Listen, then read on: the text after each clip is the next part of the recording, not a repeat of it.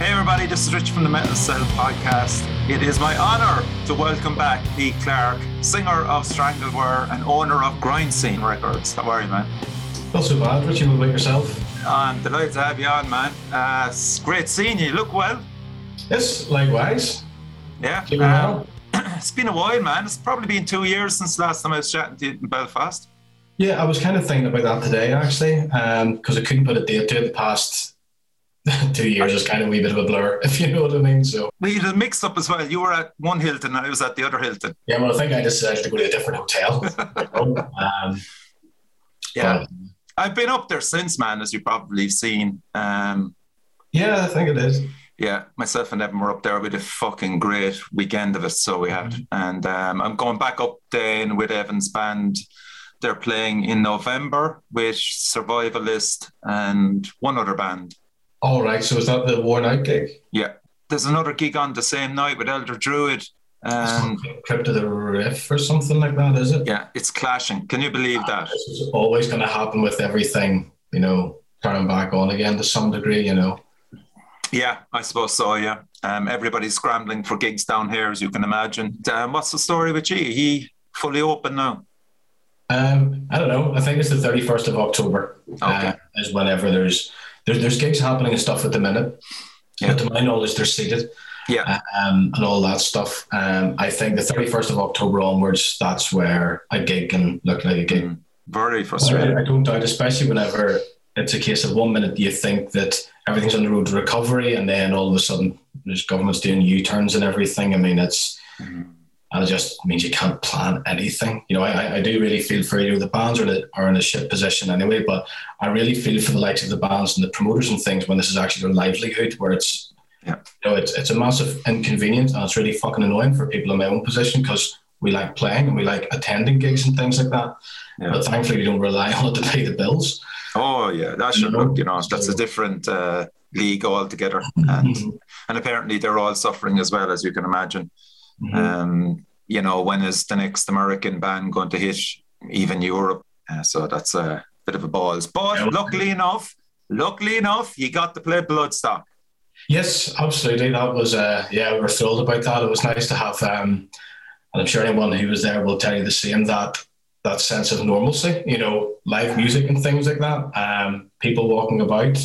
What was the build-up for you like before it, Pete? Just throw your mind back to that. So how did you know the whole time you were playing there? Because I can't remember. I'm trying to think now. I think I saw a post online. It might have been from Simon Hall requesting, that people could email him, kind of thing, So I just sent in our EPK with the details of the band on it, and obviously said that, surprise, surprise, we'd love to play Bloodstock. It was a total bucket list thing for us. So we just thought, well, it's worth a punt, And then a few weeks, months later, not unless you sure went, got a reply saying, yeah, we can offer you this day and this stage. It was just like, right, brilliant. So at that stage, you all were separated and you're going by COVID restrictions, so you probably couldn't rehearse much, could you? Yeah, I think we squeezed in whenever we were allowed, any time that we were, allowed to practice, we jumped on it, kind of thing, Are all of you around the same area? Was it difficult for certain members? No, it's handy enough. We're all pretty much, we're Belfast based, but we're all from in and around it, kind of thing, so it's not a massive hassle. Good. So we did get a few rehearsals in, but again, the rest of the guys, especially the rest of the guys, they practice in the house and stuff. They all sit with metronomes and electric and everything. Of course, yeah. Practice the set religiously. So even despite whenever we hadn't practiced in months because of lockdowns and things like that, when we did go back, I can't speak for you, but they were really tight. So thankfully they know what they're doing. And how did you decide the set list then, Pete? Was it an easy enough one, or because I know you did sprinkle a few new songs in there? Yeah, I took a night off practice and came back down. It was written on the whiteboard in the practice room. It was like, what do you think of that? It was just like, yeah, well, it was nice to start bringing in some of the new material that we haven't played live at all, Yeah. Just to kind of start introducing that into the set. So I think it was just kind of, was it the faster material? I think it was just some of the songs that we're just dying to play and we're dying to let people hear. So we just thought better opportunity to do so than Bloodstock, you know. For yourself as a vocalist, even during the rehearsals, were you kind of struggling for a while just to get your mojo back? There was definitely a wee bit of. It would take me a week or two to get my my voice back a bit, if you know what I mean. You know, down the first week after not, and that was a wee bit of a concern for me. You know, I think the last gig we did prior to that was like in Cookstown or something, like in February 2019 or something like that. Jesus Christ! Even despite we'd been practicing on and off when we could, there was definitely part of me getting a bit concerned about the physical aspect of going. I haven't run about a stage and sang in ages, you know. That was a bit of a concern. And so you drive over, and did you drive over on the day or the night before? Probably, yeah. We went over because we were playing this Sunday, if memory serves me correctly. So we drove over we got the overnight boat on the Friday evening. So we arrived in England on the Saturday morning, and then I think we were in Bloodstock for Saturday afternoon. Right, and then you were playing Sunday then? Yeah, so that gave us a wee bit of time to find our feet, work out where to drop merch and things like that, and where interviews and things were happening, and obviously catch a few bands as well, you know. What about the actual build-up when he went on stage? What were the nerves like? That was the first time, I think, in a long time where I was actually nervous. Now, the other thing was because Bloodstock, certainly from the stage room, was so unbelievably well run. You know, it was a really tight ship, so there was no guesswork, there was no anxiety of what you were doing. You know, it's just arrive here, put your gear here, this will happen, you stay there until you're called kind of thing. So that was really good. But I think we did be out the back maybe, for sake of argument, an hour and a half before we were going on stage. So spending an hour and a half at the side of the stage, seeing bands performing, seeing the numbers and stuff like that. Right. It was your first gig in over a year and a half for me personally was a wee bit. What about the lads, Daft, John and Ross? Any signs? Who was the worst out of them? Half of them don't show emotion anyway, so I think everybody was a wee bit nervous, you know. But to be fair, I think the rest of the guys were very focused on what they were doing. They spend a lot of time warming up and stuff before they go on stage, so they certainly looked like they were in the zone, as I probably looked like I was going, oh fuck me, you know. So. But then you hit the stage, then man, you had a great crowd there. Yeah, we were really happy with the crowd, you know. And yeah, as soon as we got started, it was like, there it is, you know. So everything fell back in place again, you know. And again, that was probably due with a lot of the fact that, you know, that we had been well rehearsed. We had been well rehearsed for the gig. Bloodstock made things very, very, very easy for us. It was really well organised in that respect. The crowd was really supportive. People had come to see us, you know. So. It made the whole thing very easy, actually. And of course, as frontman, there's extra pressure on you as well. Like, was it tempting to talk to the crowd a fair bit, or? It was a wee bit of both. Definitely thought about it more because it was probably the biggest crowd we've played in front of, bar maybe Las Vegas Death Fest, you know. Wow. So definitely, I'm always conscious of that anyway. You know, but the other thing especially was the fact with timings and things like that, the last thing we wanted to do was accidentally overplay by a few minutes because of me talking shit between songs, you know. There's that of course there's that consideration, Yeah, you know, and we're not exactly the kind of band that I suppose will sit and have like loads of banter in between songs anyway, you know. It was just probably you introducing maybe one or two new songs as well, so the crowd knew. Just that, and then obviously thanking people for coming to see us and thanking the organisers and things like that. And did it go like a blur for you? Yeah, it did come in really, really quickly. You know, it's one of those things. It's a great mindful experience at the time. We enjoy every minute of it, and then you come off stage and it's like, where did that go? You know? Yeah. And how long did the afterglow last? I think it's still going on. To be honest with you. That's class. Well, you know yourself, because there's such a community around Bloodstock that online, you know, people talk about it all year. I'm in one or two groups about the festival and things, and it's now got the point where it's an all year round thing almost. You know, as soon as one finishes, they run up to the next and then metal to the masses and things. So every time you see something like that, it is kind of like, class, we played that. You know, I say it was a bucket list thing for us. So it's great to have done it, you know. Jesus, man, there was a lot of bands over there from Ireland. Of course, your brother's band as well, The Crawling, you missed them. But they had a pyro show. Oh, they look spectacular from the photos and video clips I saw, it was like, yeah. Yeah, did you check out any of them? Did you say you went to Baylor maybe? Repping Baylor there? Baylor, so I planned to see at least one or two others. And then it was Words That Burn, Grey Stag. Words That Burn. Saw Grey Stag. They were excellent. And I planned to see Words That Burn, and then ended up, I think, with interviews and things that kind of got sorted out on the day. So time kind of disappeared. I was kind of panicking about making sure I was in the right place half the time, so kind of forgot to have fun and enjoy myself on occasions. Yeah, of course. Yeah, there's that as well. I mean, you did around 3 or 4 interviews on the day. That must have been new for you as well. Yeah, no, it was, especially because the whole thing was so very professional, and Oren from Overdrive was a massive help with that as well, so cool. No, it was cool. It was, you could get used to it, then you arrive home and it's like, that's that. And I think the whole thing was filmed. I think Bloodstock gave you the option on every band to get the film. Yeah, they video everything, and then you request the recording if memory serves me correctly. Are you going to go down that route? Yeah, we did sign all the stuff. I just need to work out what the next step, because I'm not actually 100% sure what happens. Yeah, it'd be great to have, man. What a momentum. Yeah. Looking to next year, plans maybe for you to get over to America? That's the plan.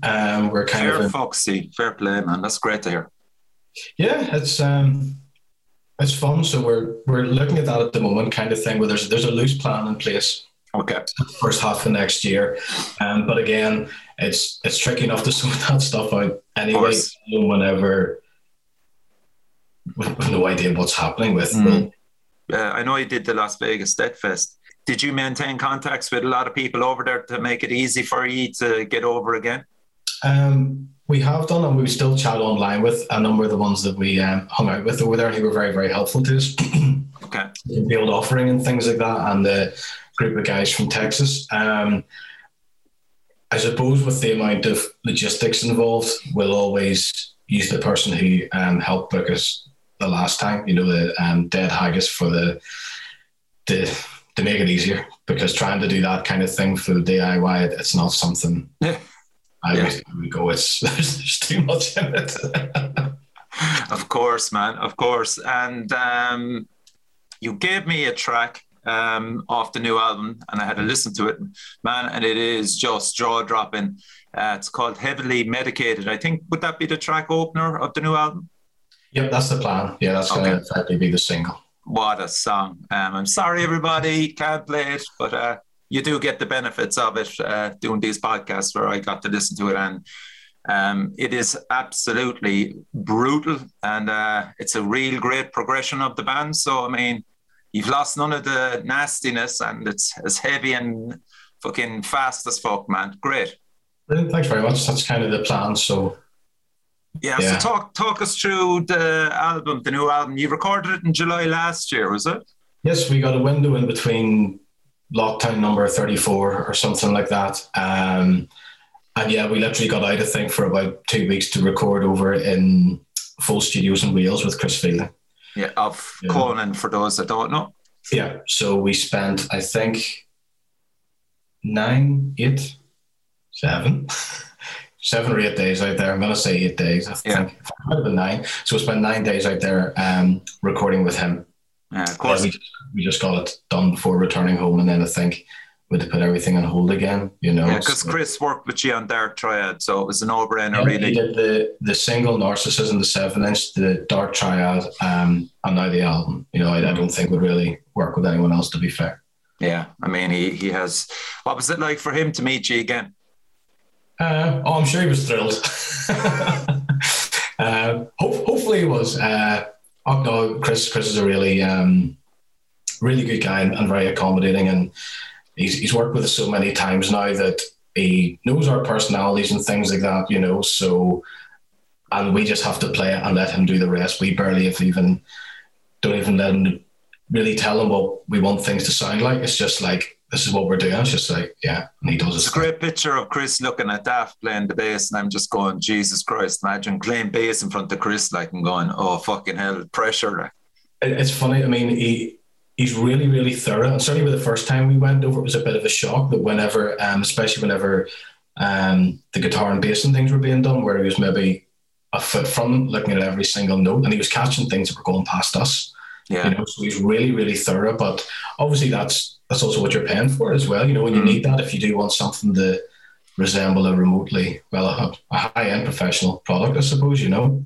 Yeah. And his input's been invaluable over the years during the recording process. You know? Oh, I mean, Jesus Christ, it's just the sound that ye have, and he captured it so well, man. It's brilliant. As you said, that's what you pay for. Like. Mm-hmm. So, well worth the money. So it's just a bit irritated now after we got it done. It's just like, right, let's get this out. And I know there's a number of bands release things and stuff like that without being able to do tour support with everything that's going on, but it's not something we... Nah, unfortunately, unless they're really, really good, it just kind of drops into a void. Other bands are just dropping singles every 2 to 3 weeks, so there's that as well.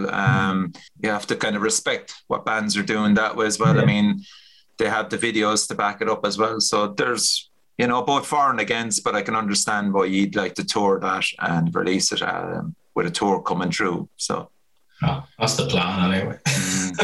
So how many songs did you get down, Pete? There's going to be 8 tracks. 8 tracks. Now, was there orphans out of those 8? Was there some orphans left behind? Well, kind of, let us think. On the run up to it, I think we ended up, probably even just a couple of months before we getting ready to record, we kicked one track off because we wrote another one, which turned out was supposed to be a short track just to go in and demo it to see what kind of sound we were after, you know. And then by the time we finished with it, it turned out to be a wee bit of a monster, and it was like, right. So then we kicked one of the tracks off. I couldn't even tell you which one it was now. Okay. And that was probably literally just before, probably about a couple of weeks before we went into pre-production, which was Andy from The Crawling helped us out with that, thankfully, you know. Yeah. Maybe from a vocalist point of view, is there any particular tracks there that were probably the hardest for you to put down? I think. Don't know. No, there's definitely one or two. Let me think. Probably Learned Wretchedness, which is a song we've played live. I kind of rejigged the vocals a wee bit in the head and demoed them and stuff, and then all of a sudden when you're recording it, you go, that's really quick, you know? And I think I did the same thing in Heavily Medicated and the Human Tensile Experiment and the title track of the album. So there's definitely 4 where I kind of thought, maybe we should have thought this through a bit more, you know. And then by the time we finished it, 5 was recorded, it was like, right, that sounds great. Now I have to really go back and work on the technique a wee bit, just to make sure I can do this live. Yeah, of course, yeah, because that's why I asked you, man. I mean, it's easy enough for guitarists and bassists and drummer, but like as a vocalist, if you commit to something and it goes down, you have to produce it. Exactly, and there's things with the likes of the vocals to say. One of the things I enjoy working with Chris is his input actually into the vocal side of things, you know. That's interesting, yeah.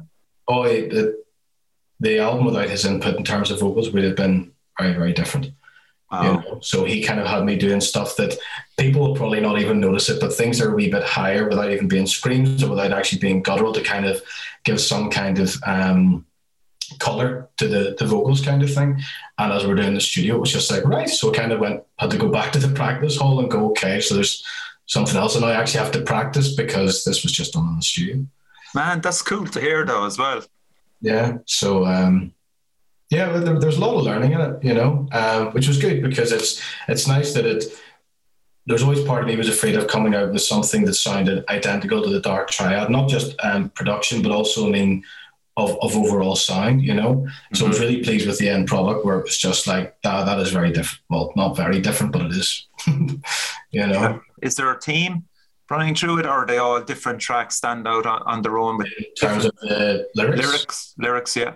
Well, the underlying concept, I suppose, probably like every metal album, to be fair, is human suffering, but also emphasis on human resilience and coping.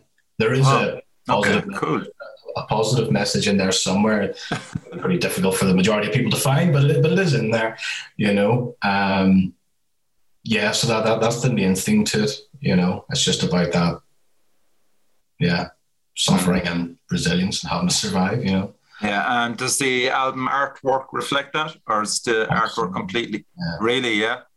Yeah, we got a guy, I can't actually remember his name. We got I think it was a Russian artist to do some pieces for us, and we saw stuff online in the band. We were all kind of like, yeah, that's great. Let's see what he can do. And he did us a really good deal on the drawings and things, and he sent it back, and they were brilliant. They do capture the essence of the album really well, and we sent it to our friend Tom Bradfield, who runs Grind Ethic Records and is in Twitch of the Death Nerve and stuff, and he's our go-to guy for graphic design. He's phenomenal. So I sent him the stuff, and he's pieced it together, and looks pretty bleak. So there's a lot of bands actually going on to Pinterest, looking at artists and getting their stuff through that as well. I think it's fascinating that bands can go down that route and get original pieces of art and buy them for really cheap. Mm-hmm. What would you think of that? Well, I mean, that's how, realistically, that's how we found the person that we used. I just trolled Facebook for probably months, and every time I found an artist, I would go on and get a couple of... what was the search you were putting in? Death metal artwork. Over and over again, night after night, death metal artwork, seen him and flick through them, and then I worked out that when you click onto a page and then after it's got suggestions and live other artists. Yes, that's great, man. Yeah, so I just kind of went through as many as I could, and then there's some brilliant artists out there, that must be said. And anytime I find one whose stuff I liked, I would send it to the band and go, look, what about this guy? And then they'd say no. And then that would be back onto the search again, you know. So after probably spent about a good 2 months just looking for people, and then we eventually find this guy, and it was like, yeah, brilliant. Yeah, cool, man. You know, since I can't play Heavily Medicated, I'm going to play one of my favourite tracks off the Dark Triad, and this is The Games They Play. The word.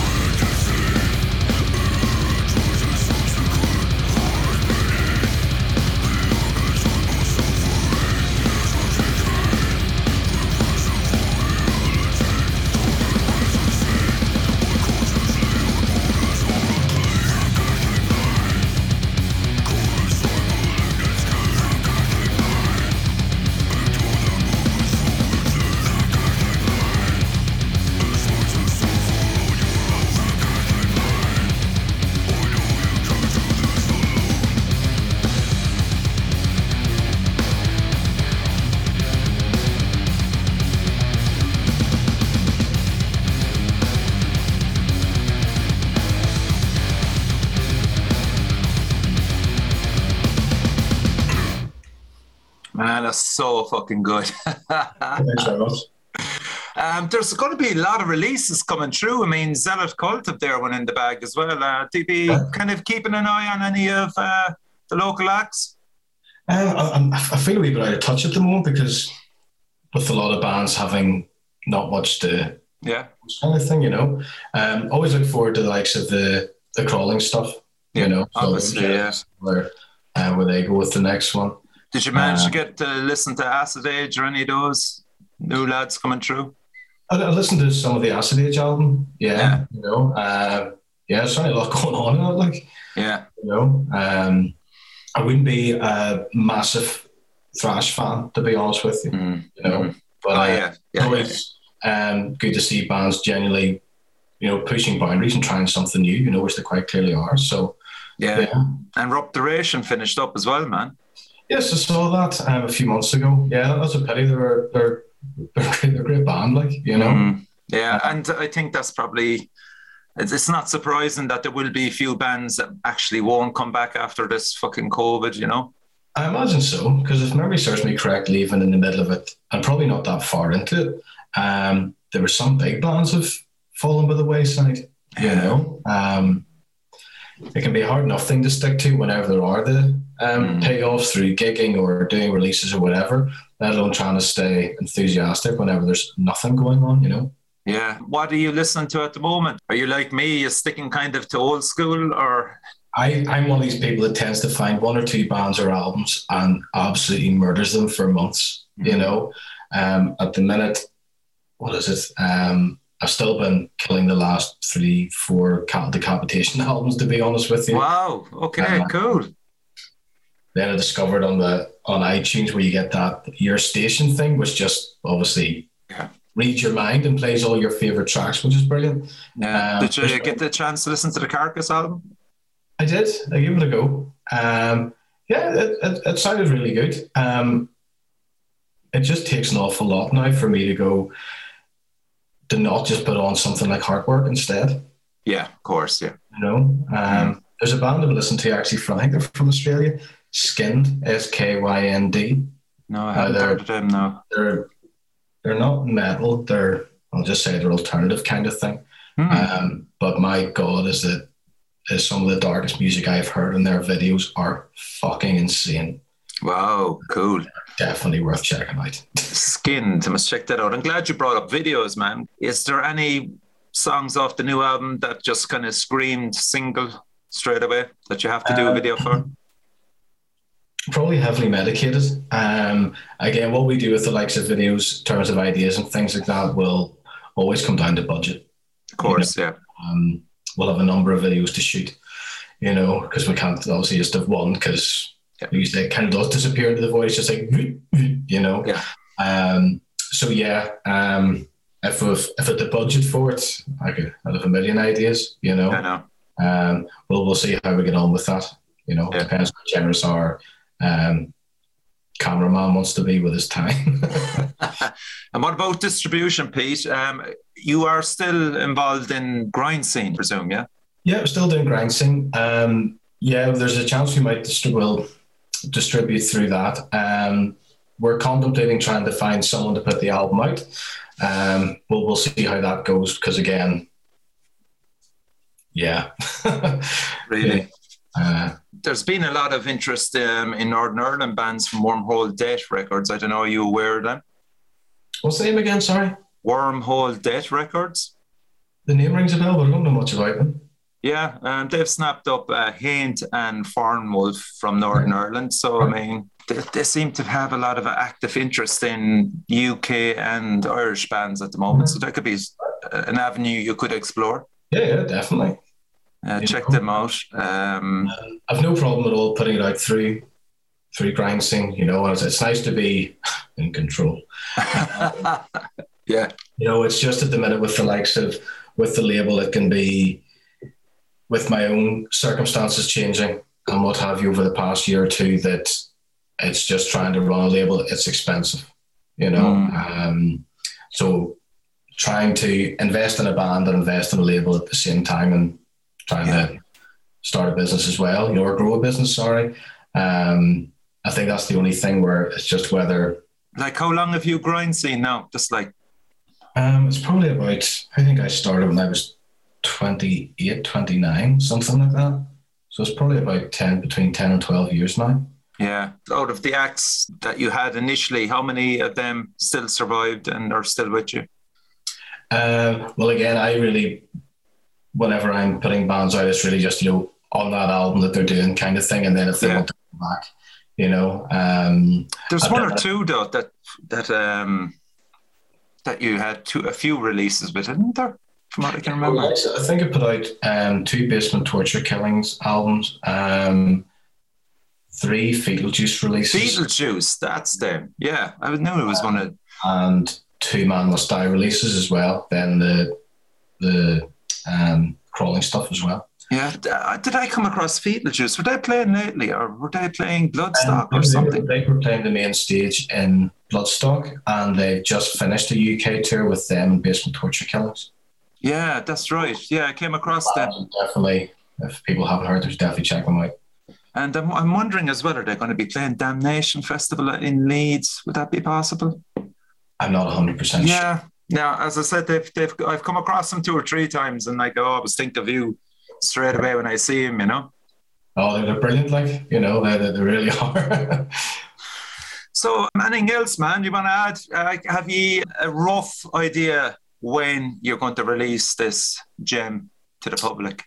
All being well, it'll be the first half of next year. Okay. It's really tour dependent. We would much rather get a tour sorted out, knowing that once we release it, we can immediately start pushing it.